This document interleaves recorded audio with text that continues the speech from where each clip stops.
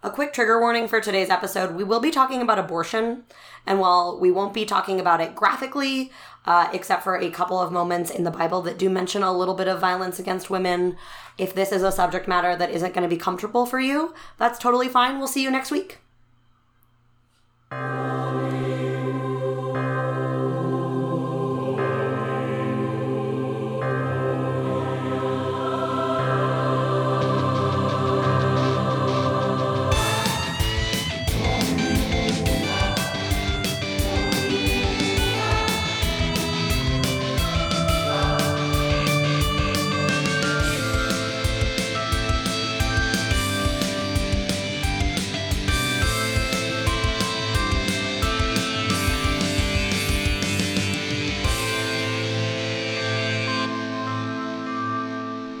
Welcome to Sunday School for Heathens, the show where we learn about Christianity and how weird it sounds to everyone else. I'm Shannon. And I'm Brian.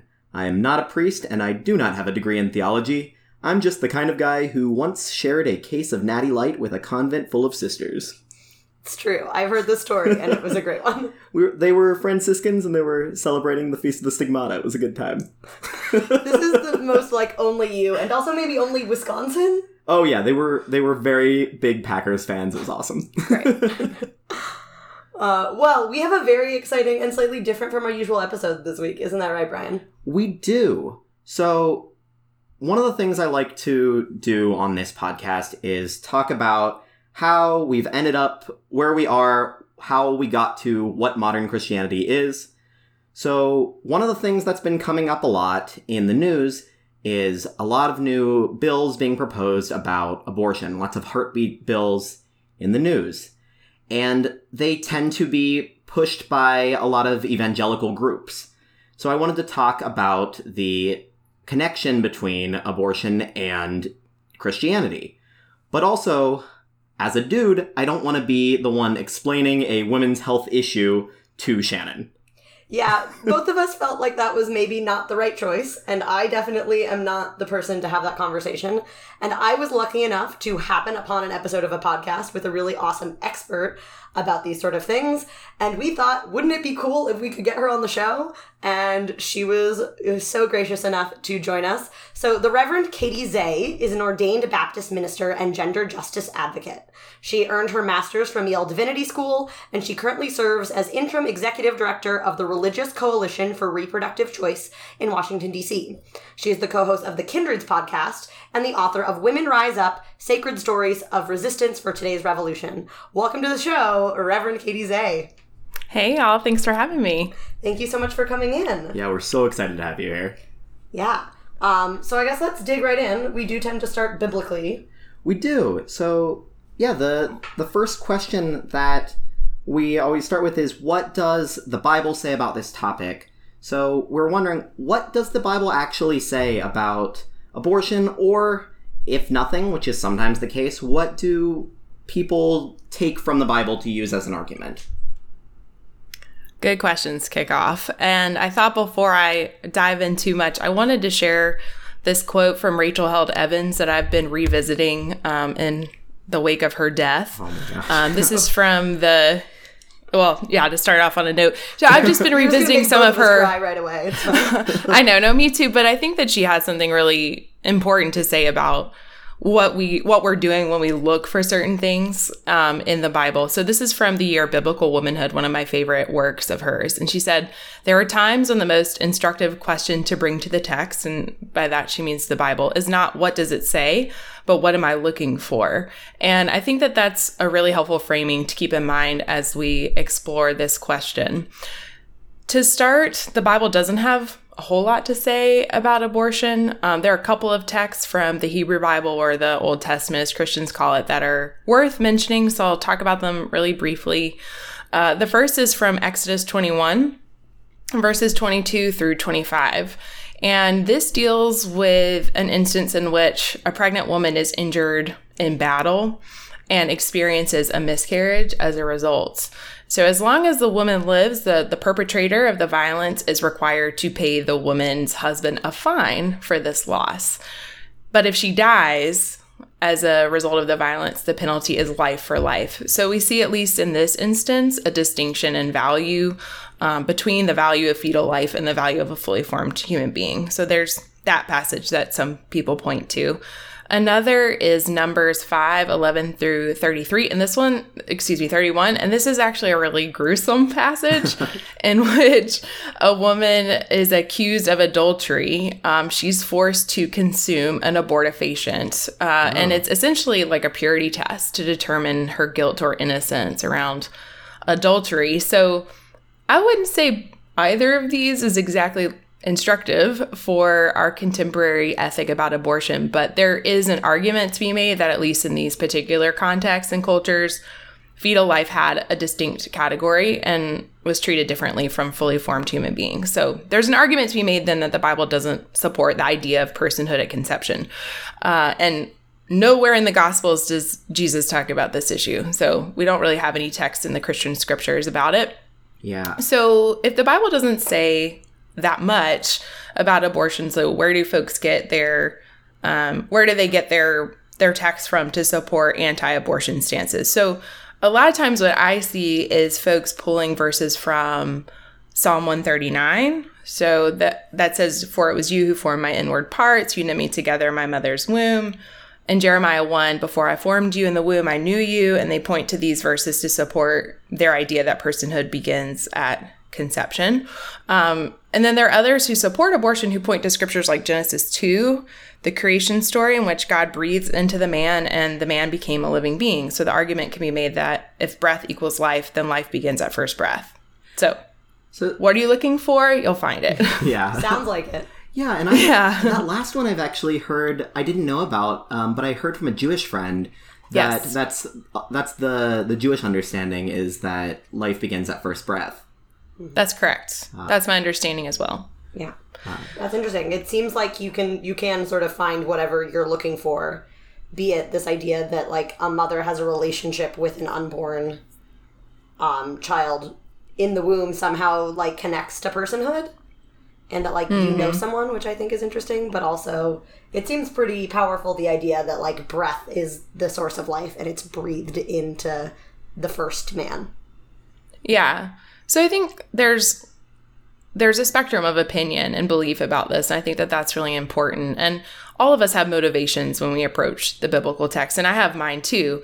So I do my best to resist this kind of proof texting because, like Rachel says, you can find a text to support almost any position if you're willing to pull it out of its context and interpret it however you want. Yeah. But that's how I try not to read the Bible. I try to think more thematically about what am I reading in various places, what's emerging for me as a core understanding. And so what I've gathered in my time studying passages, is especially stories about women in the Bible, which you mentioned, my book, Women Rise Up, there aren't that many texts that discuss abortion, but there's a lot that discuss reproductive oppression, in which women were not free to make reproductive decisions based on their own conscience. Mm-hmm. And so when I study the Gospels and observe how Jesus interacted with women, not all of the time, but most of the time he was seeking their liberation from whatever oppression they were experiencing, whether that was physical or societal or religious or all of the above at the same time. And so if being a follower of Jesus means resisting oppression, then for me that means resisting any law that's aimed at perpetuating that oppression. And that begins with how people are able to live and exist and move in their bodies. And for me, it has to start there. Absolutely. Yeah, that makes a lot of sense. I think that's really interesting and really strong to feel that sense of breaking from oppression being what Jesus really intended. Because if you read your book, there are a lot of stories, especially in the Hebrew Bible, that were really sort of intense to me as a non-studier of the Bible, where that choice is taken from a woman. Mm-hmm. And then seeing how later in the New Testament you see more from Jesus of like giving people the right to make their own choices in life. Yeah. Oh my gosh. As someone who has read a lot of those stories before, they still were so powerful, just in the detail. And because a lot of the time when you read those stories, you gloss over the oppression of the women just because these are the stories that are presented to you in a very academic kind of manner. Mm-hmm. Mm-hmm. Yeah, and they don't get a whole lot of airtime in sermons, or if they do, those aspects are really quickly glossed over because they're very uncomfortable. I mean, how do we wrestle with the presence of really violent texts, not just against women, but all kinds of people throughout Scripture. It's a troubling thing, and I think glossing over it is taking a position, and maybe not one that we should. Maybe we should sit more with these uncomfortable stories and figure out what do they have to tell us now. Yeah, because I think they do have a lot to tell us now. Mm-hmm. Absolutely. We're basically doing the same thing to people that we were thousands of years ago. History is doomed to repeat itself, I guess. Unfortunately. That's right. So we had talked a little bit before about how different people are able to pull different conclusions from different passages within the Bible. And so I grew up Catholic, and I've kind of understood that historically abortion was seen as a Catholic issue and not a Protestant or an evangelical issue. Can you talk a little bit about what views on abortion looked like pre-Roe versus Wade, like the differences between like what Catholics and what Protestants thought? Well, first of all, Protestants haven't been around as long, Well, so we don't have as much of a history. And frankly, I'm not Catholic, so I'm definitely not an expert on this. But my understanding from what I've read is that Catholic teachings have evolved over time, and that the Catholic Church has not always outright been opposed to any and all abortion. So historically, there was an understanding of ensoulment that would happen during quickening, what they called quickening during a pregnancy. So that's before ultrasounds and all of those things. A woman detects movement, and then that was considered, during her pregnancy, she feels fetal movement, and that was considered the moment of ensoulment. And my understanding is that was a dividing line for Catholics around the status of fetal life, and now that has obviously changed. Yeah. The position is one that's opposed to abortion and contraception, but at the same time, we also know that Catholic people use contraception and obtain abortions at pretty much the same rate as everybody else. So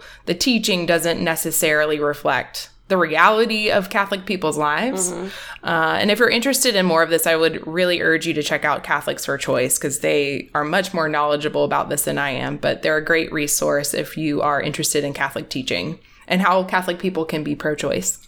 Yeah, I'd love to. I'm definitely going to look into that, because the hardest conversations I have on this issue are with my friends who are, have you heard of the seamless garment approach to being pro-life?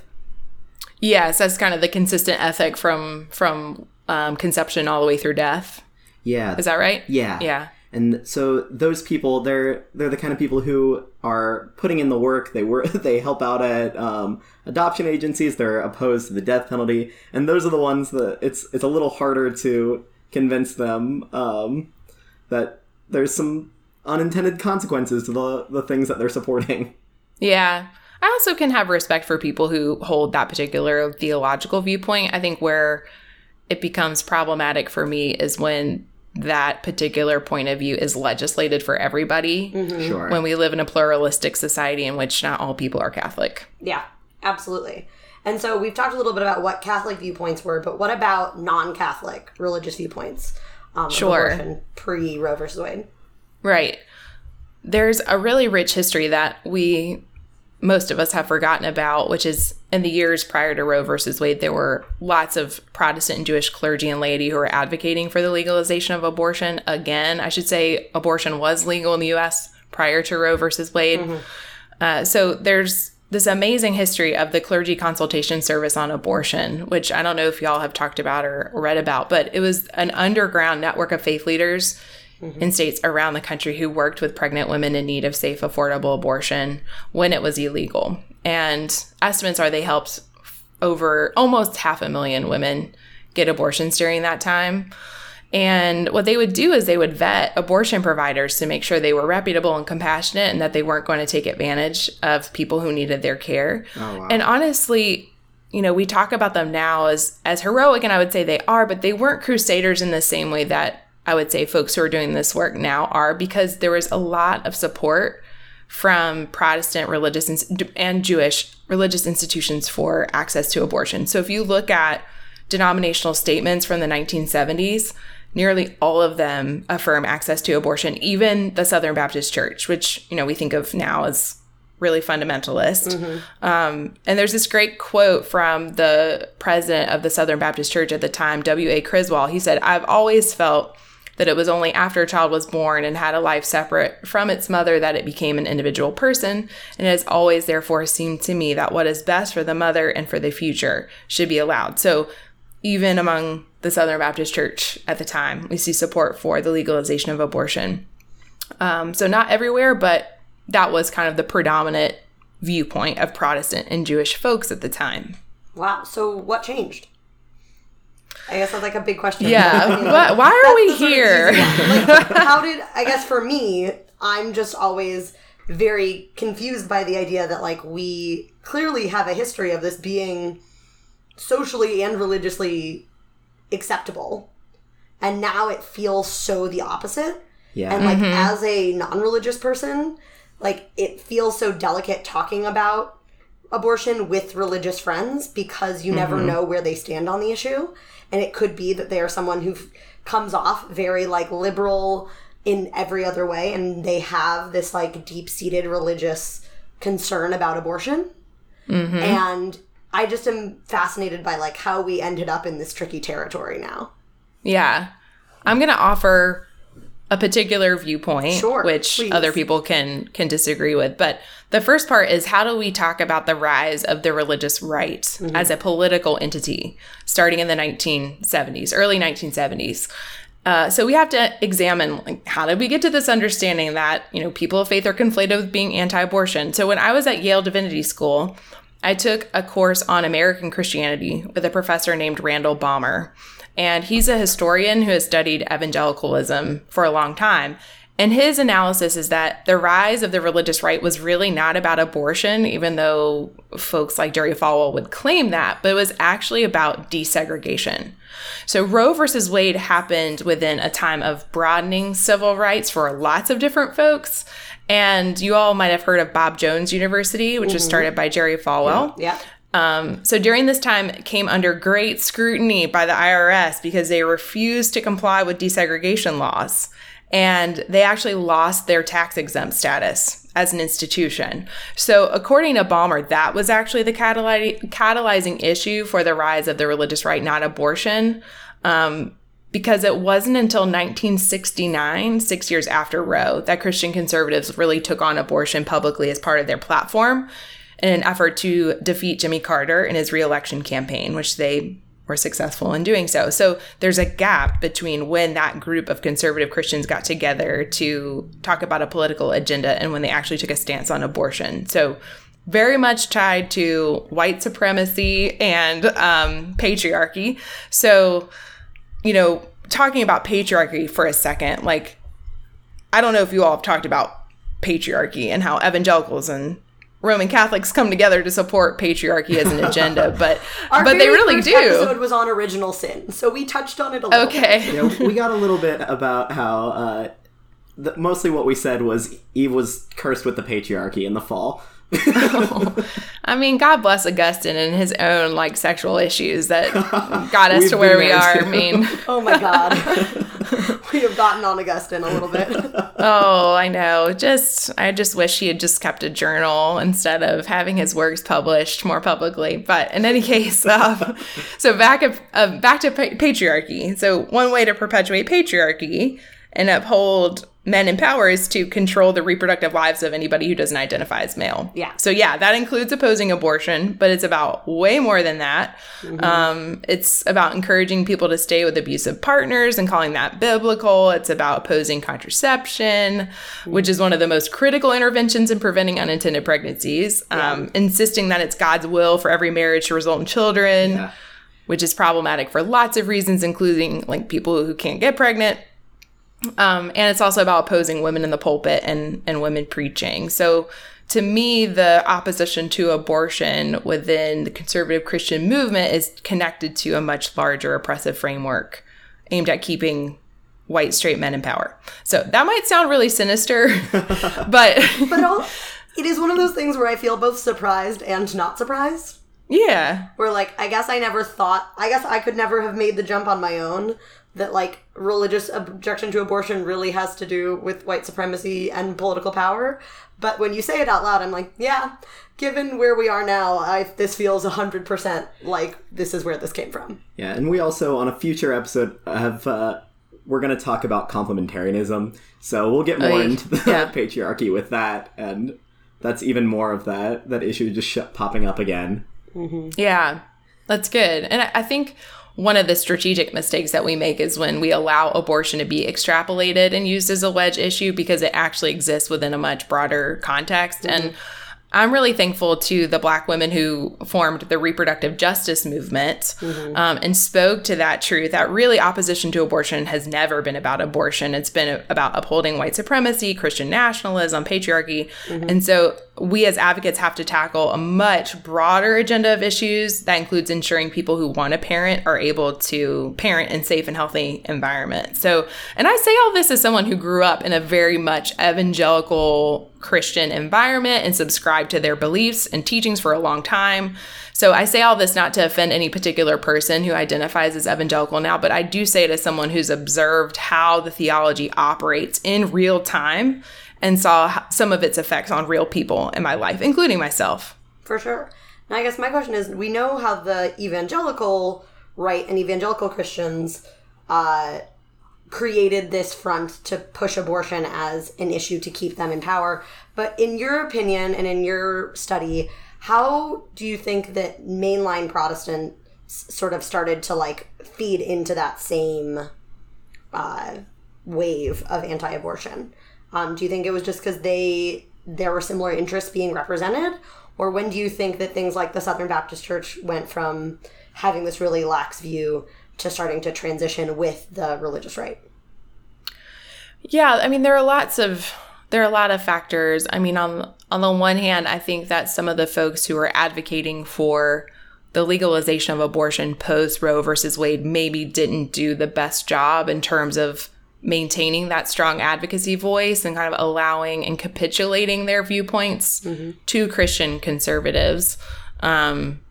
And maybe not evolving their messages with the time. Like I talked about the importance of the reproductive justice framework, and I hear more people of faith trying to learn from that framework that what we're really talking about is resisting oppression in all forms. And we're not just talking about when someone might need an abortion, but how do we support people who want to parent and things. And so I think there's been like a real kind of capitulation and a culmination of political power that frankly upholds the dominant narrative. I mean, it's easier to uphold the dominant narrative than it is to try to deconstruct it. So to try to deconstruct patriarchy that's had thousands of years to build power, that's a much steeper uphill climb than it is to just maintain the status quo. So I think the challenge for us now is how to reclaim the moral high ground that I think we've always had, and to really challenge with faith language some of the theological underpinnings of the religious right and call them out as, I think, antithetical to Christian values that I hold. So, but I think we also have to educate people who are covering this to show that there are a variety of viewpoints. I think what we see is like a very conservative religious voice and then a very progressive secular voice. It's mainly talking about legal rights.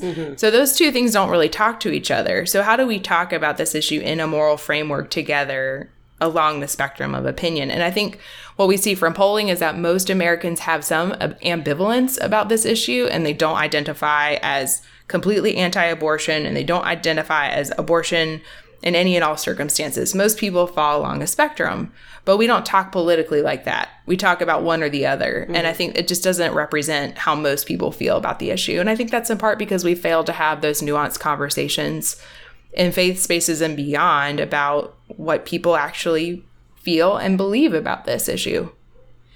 Yeah, this issue always in particular feels very much one side or the other. It is hard. It's definitely hard to have any kind of gray area.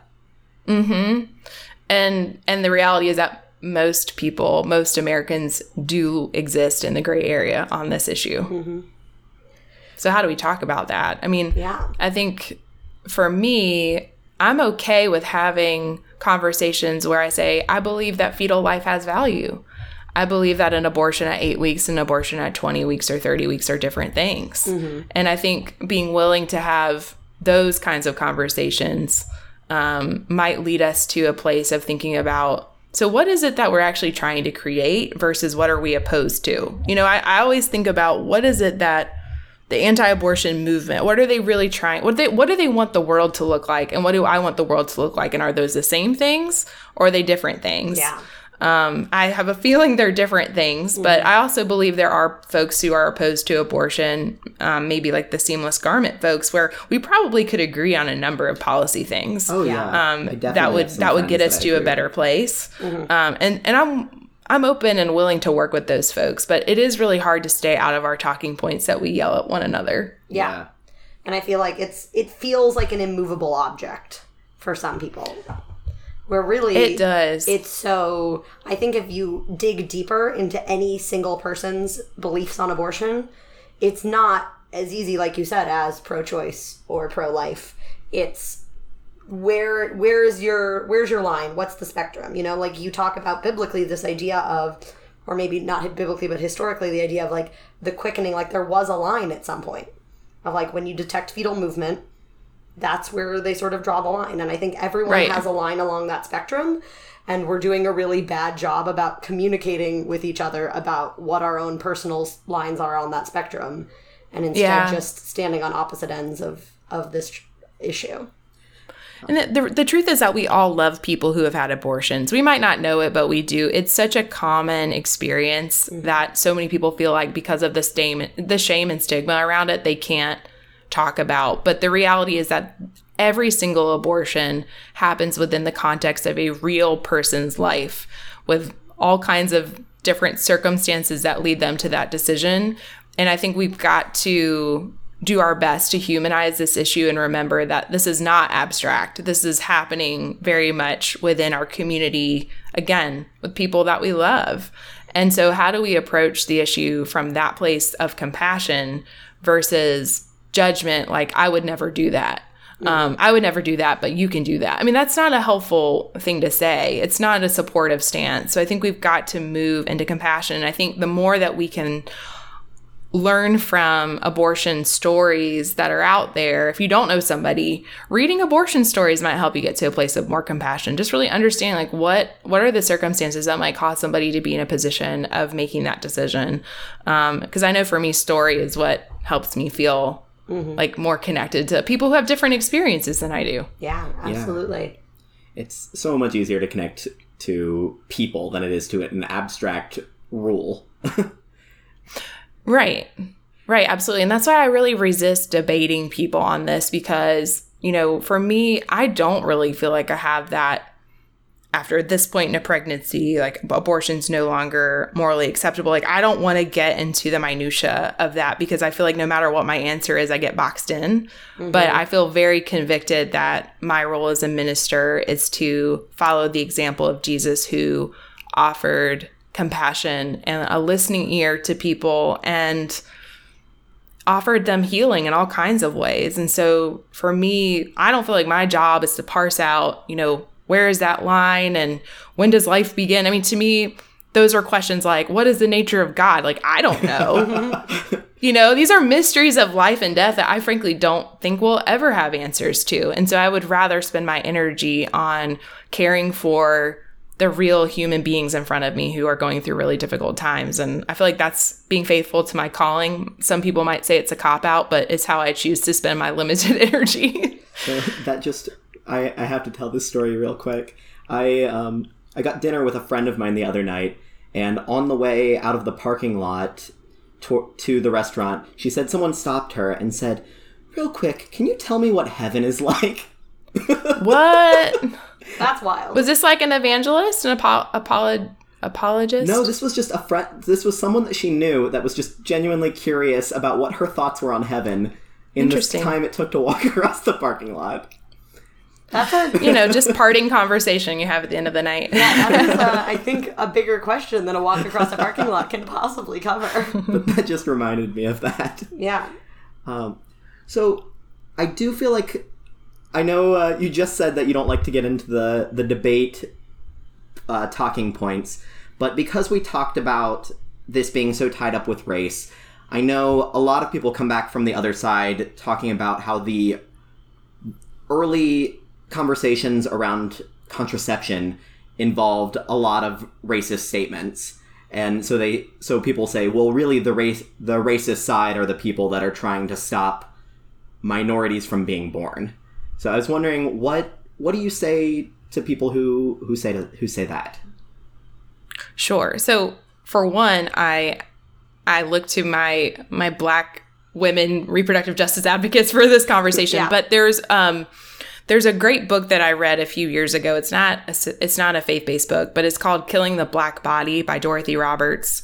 And she traces the history of the ways in which Black women's bodies have been controlled by the state and by white supremacy since slavery. And, if we want to be really honest about how our government has been complicit in reproductive oppression, we have to talk about forced sterilization, the drug tests that are done on Black women when they're pregnant, and then they're tried with child abuse, or are forced to get long-term contraceptives against their will because that's part of their sentencing. So I think when we hear white people talking about how reproductive health rights and justice is about eliminating Black folks, like there's a lack of honesty about the real history around reproductive oppression against Black women specifically in this country. And so I always turn it to like, what are Black women historians saying about this? Sure, that makes sense. For sure. Because that's just like internalizing white supremacy and using it to further marginalize Black communities when we're untruthful about our history. And that's why, again, the reproductive justice movement to me is so important, because they talk about, it's not just about access to abortion. It's about ensuring that Black women have the ability to have the kids that they want. Mm-hmm. And for a long time, Black women's fertility has been controlled by the state. Yeah. Both the ability to have children and to not have children. Exactly. Mm-hmm. Exactly. And I mean, it's not just Black women, but, the history of slavery in particular is obviously important for us to deconstruct and analyze as we live in a white supremacist culture. Yeah. Yeah. Thank you. That makes a lot of sense. Yeah. Well put. I remember once being at it was a protest, an anti-abortion protest, and we were there to kind of be the opposition to the protest, which is always fun. And there was a Black woman on our team, and I remember one of the women there protesting turned to her and just like tried to make the Black genocide argument, and my colleague just didn't say anything. And I said to the woman, this was in my younger years, I was like, look around this protest. This is the whitest protest I've ever seen. There are no Black people here for your side. So like, don't talk to me about Black genocide. Yeah. I'm not saying that there aren't Black folks who are opposed to abortion, because there are, but in that particular instance, I was like, don't even with that. I love that. White lady. Thank you. Thank you, young Katie, for doing that, for calling out some white people on their white peopleness. That's we need more of that in the world, for sure. So I also wanted to talk a little bit about what you're doing now. Can you tell us about the Religious Coalition for Reproductive Choice, what they're doing, how people can get involved if they'd like to? Absolutely. So RCRC, as we're known, is the legacy organization of the Clergy Consultation Service on Abortion, which I was talking about earlier. Yeah. So we've been around since the 70s, and we're an interfaith movement that brings the moral force of religion to protect and advance reproductive health rights and justice. So we're, like I've said before, we're seeking to end all forms of oppression, including reproductive oppression, and to ensure that we're upholding reproductive dignity. We do this through a lot of different things. We do education, prophetic witness, pastoral presence, and advocacy, and I'll get into a little bit of the specifics of that. So one of our programs is compassionate care training. So how do we train people who might come into contact with someone going through a reproductive loss or making a tough decision about a reproductive issue? So what do you do to be that compassionate presence? What can you offer as you're working alongside that person as they're figuring out what they're going to do? So that's a really great program that we offer. It used to be just for clergy, and now we've realized that it needs to be available to doctors and clinic staff and social workers. Awesome. Yeah. So we've expanded that program. We also work on the ground with local partners to create interfaith rituals of blessing for health clinics that provide abortion. Wow. So we just did one last week in Austin, Texas, and it was truly incredible just to be there with the staff and to offer them support because their work is so hard. And obviously they go through a lot of, it's tough to be working in an abortion clinic. Yeah. So that was a really great kind of bold thing that we got to do. And of course we go to the press and share about it, and it puts a different kind of narrative into the atmosphere about how people of faith feel about abortion or what they think about abortion. And of course, lots of backlash comes. Mm-hmm. Yeah. But that's one of the more like the prophetic witness kinds of things that we do. And we also have a number of affiliates around the country who work with their cities and states to organize and educate folks on the ground about faith-based support for reproductive dignity. So we're really about like building up capacity on the ground and working across not just faiths, but also with folks who don't identify as faith-based, but value the role of religion in this particular issue. Mm-hmm. So that's the work that we do. And I've been involved with them since I was in seminary. So it's been a while. I was their board chair and then came on as interim executive director just a few months ago. So it's like the organization that will not let me go. And I'm thankful for that. Sounds like a great organization to be stuck with. Yeah. Yeah, absolutely. So what can people do? I mean, I'll get into the obvious in a second, but I think one of the really important things is no matter what your views are on this issue, I would really encourage you to spend some time examining them and where did the messages come from that have informed them, and spend some time thinking about it and then practice talking about it with someone you trust. Because one of the things that we've talked about is we don't talk about this issue. And it's okay to be ambivalent or to have questions that you can't answer, because I'm obviously in the same boat. But I think practicing talking about this will help us shift the culture into a place that's more compassionate and less polarized. And if you're a person of faith, figure out a way to talk about your faith in this context too, because I think that that's a really important piece. So in addition to that personal work, we would love for you to follow RCRC on Twitter and Facebook. You can donate on our website, rcrc.org. And if you're interested in doing some work in your state and you don't have an affiliate, you can send us an email through our contact page and one of our staff will get back to you. Awesome. Yeah, and we will definitely post links on the show notes for this episode for the Twitter and the website and the Facebook. Awesome. But Sure. yeah, that's been one of the hardest things for me is trying to find where my faith falls within this issue, because in college I was in Students for Life and I went to all the events. I was very involved with them. And then I got involved in politics, and it was very far left and it was very far to the other side, but not talking about faith with it. And so now I'm trying to find where that middle ground is. It's really tough, and you're not alone. I've talked to a lot of people who, particularly Catholic people, but not exclusively so, where they say politically I am pro-choice, but religiously I struggle with that. And I think that that's not a bad thing. I think it's good to sit in that and go, okay, where is this coming from? And when can I reconcile these things together? And, for me, I think on any serious moral issue, we're constantly learning and evolving. And I think asking the questions and not being afraid to ask them is a really good starting point. Yeah, definitely. For sure. I mean, I think I have, the totally opposite perspective from Brian, given that I grew up in a very liberal household. I've always, been someone who has been sort of passively pro reproductive freedom, but haven't until recently felt called to speak up particularly about it. And now I think in this climate, being able to have a platform as whatever size this platform is, to be able to talk about this and encourage people to have conversations and do some thinking and know that there are both religious and non-religious resources available Yeah. I think I'm really glad that I can help spread that for people. And then, Well, I'm grateful for you all being willing to bring this issue to the forefront of your podcast, because there's obviously a lot of issues you could be talking about, and I'm glad that you decided this was important enough that you wanted to center it for this episode. So I'm glad. This is an example of the kinds of conversations I think people should be having. Yeah, and we're so grateful for you coming on and educating us. yeah.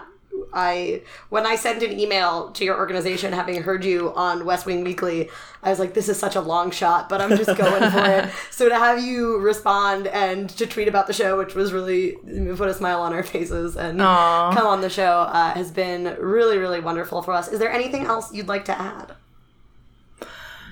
What I would say is I personally felt my call to ministry in an abortion clinic as I was accompanying people through their abortion procedures. And for me, there's been no more profound experience than getting to learn the stories of the people who were making the decision that was best for them. And I think the power of narrative really showed up in that space for me. And as I walked through the line of protesters to go inside the clinic and saw all of the visibly religious people outside being frankly just hateful toward the people walking into the clinic, and saw the real, what I would consider the real compassion or the real ministry happening within the walls of the clinic. You know, for me, that was when I said, okay, as a person of faith who has the privilege of one day putting on a collar, I have to be different. I have to show the folks in the clinic, people of faith can actually really support and bless the work that you're doing. And so that's my kind of like personal evangelical testimony to my call. And even as people challenge me, you know, and it's hard in these days. I've gotten targeted by some anti-abortion sites recently, which happens from time to time. And I just think back to, you know what, the people that I supported, like that, I will never regret that. I will never regret standing with folks who have been so marginalized and just seeking an option that they needed for all kinds of reasons. And so, you know, I would encourage folks, if you feel scared about taking a stance on this, I get it. And just think about why you're doing it. And don't let folks intimidate or bully you from taking a stand on an issue you really care about. Thank you. Yeah. Thank you so much. Awesome. Well, let's take a quick break, and then we'll come back for some fun. Yeah, sounds good. Mood shift. Yeah.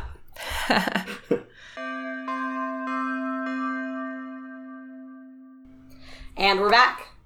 And now it is time for the Patronage Pop Quiz, where I tell Shannon and also Katie today about a saint, and they have to guess what that saint is the patron of. I'm always nervous, excited about this. Oh, this is really bringing out the Protestant in me, but let's go. All right. This week, the saint is Saint Germaine Cossin. She was born in 1579 in Prebach, France. Her father was named Laurent, and her mother was Marie. They were a poor farming family, and Marie died shortly after Germaine was born. She was a sickly child, and she suffered from scrofula, and she had a deformed right hand. Perhaps because of this, or maybe because he blamed her for her mother's death, Laurent pretty much ignored Germaine. This was better than her stepfamily treated her, though. They were pretty abusive to her, forcing her to sleep in the stable or in a cupboard under the stairs. She was like only Harry allowed Potter? Yeah, she was Harry Potter. That's what I was going to say. My exact thought when I read that. Good, glad we're all on the same page. She was only allowed to eat scraps, and she was often beaten or scalded with hot water as punishment for things she may or may not have actually done. When she was 9, things got better for her because she was put to work as a shepherd, so she was out of the house more. While out in the fields with her flock, she would spend a lot of her time praying, sometimes with a rosary that she had made herself out of knotted string. She made a point never to miss Mass. When she heard the church bell ringing, she would put her shepherd hook in the ground and declare that her flock was under the care of her guardian angel, and she would head off to church. The sheep always remained unharmed while she was away. Once, to get to church on time, she crossed the raging waters of the Colbert River by walking on top of them. Yeah. Sure. Like you do. That's how this goes sometimes. Okay. As her fame grew, people began to come to the fields to be taught about Christianity by her, especially children. She also gave whatever food she could to the poor among them, even though she didn't have much to spare. Some of the locals thought her religious devotion was foolish, and they called her the Little Bigot. Okay, Yeah, weird. I didn't get that. I don't one. get that. Okay. Maybe a weird French translation thing we don't get. Yeah, and when I looked at... Let's tangent a little. When I looked at the definition of bigot, it was someone whose views don't align with your own. So, I guess technically, if they weren't religious. I don't know, but it was France. Yeah, I don't know. That feels weird to me still. But anyway, once in winter, her stepmother accused her of stealing bread by hiding it in her apron, and threatened to beat her with a stick. Germaine opened her apron, and instead of bread, summer flowers tumbled out. Her parents and neighbors declared it a miracle, and they began to treat her as a holy person. She was invited to rejoin the household, but she decided that she didn't really want to go back there, so she chose to live as she had been, tending her sheep, and she stayed in her little cupboard under the stairs. In 1601, she was found dead on her straw pallet that was in that cupboard, and she was buried in the church of Pibrac opposite the pulpit.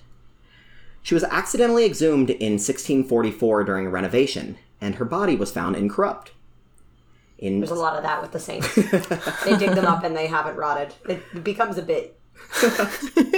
That's what I've learned. That's not It's wrong. a bit, they do. It's a bit.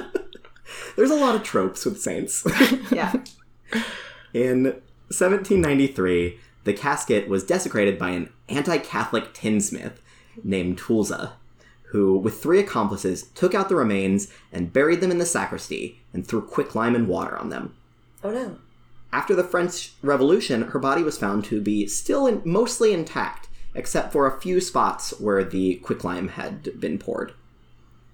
There are over 400 miracles attributed to Germaine, including curing blindness, curing hip injuries, and also curing spinal disease, and she also one time multiplied food for a distressed community called the Community of the Good Shepherd at Bourges, France in 1845. So, Shannon and Katie, what is Germaine the patron of? Any guesses, Katie? So we've got childhood trauma, walking on water, sheep, flowers. Okay, my first guess is she's the patron saint of stepchildren. Ooh, that's a good one. That's a very good guess, and you're pretty close. Is it just like estranged families or something weird? No. My guess, I had 2. Is she the patron saint of left-handed people? Oh, that's such a good one. Oh, right, I forgot about the withered hand. Yeah. That was an early detail that was not shocking to me in comparison to all the other horrible things that she endured. It's true. Yeah, she had a rough life. Yeah. That one's not it either. Is it shepherds, though? No, there are a lot of shepherds. Or no, I'm sorry, shepherdesses. Yes. Good, okay, that one is good. in there. If she wasn't the patron saint of shepherds, I would have been actually concerned. Yeah, so, Katie, the one that you were close to was loss of parents. Ah, She is the patron of loss of parents. Right, okay. but read us the full list, Brian. Yeah, the full list is she is the patron of abandoned people, abuse victims, against bodily ills, against illness, against impoverishment, against poverty, against sickness, for child abuse victims, for disabled people, girls from rural areas, handicapped people, loss of parents, peasant girls, physically challenged people, poor people, shepherdesses, sick people, unattractive people. Weird. this is quite a list. They all are. They're always a Oh, lot. okay, so there's like not just one thing, so you can just make multiple guesses. Okay, got it. Yeah. That's what is the interesting thing about all these saints, is that they all have, like, you either have, like, no patronages or you have 1,800 of them. And she's got a few more. She's got victims of abuse, victims of child abuse, and young country girls, which was weirdly specific and I thought was funny. I I like it. that both girls from rural areas and young country girls both get their own patron saints.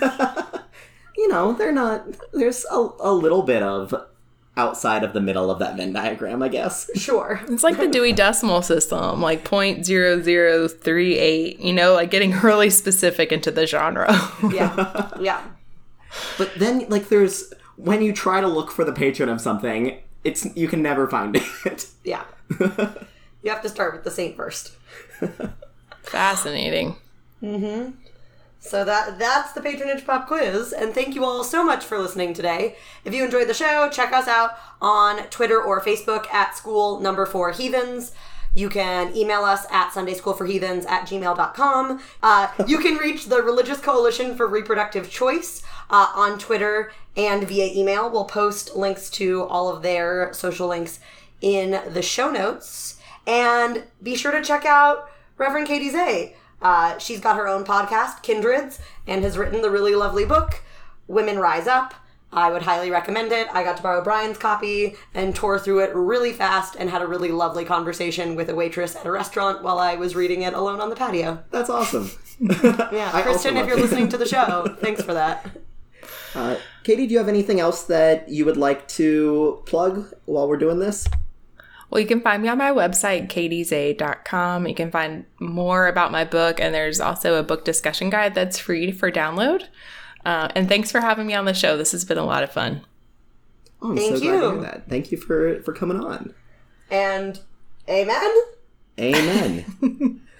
Go in peace to like and share the pod.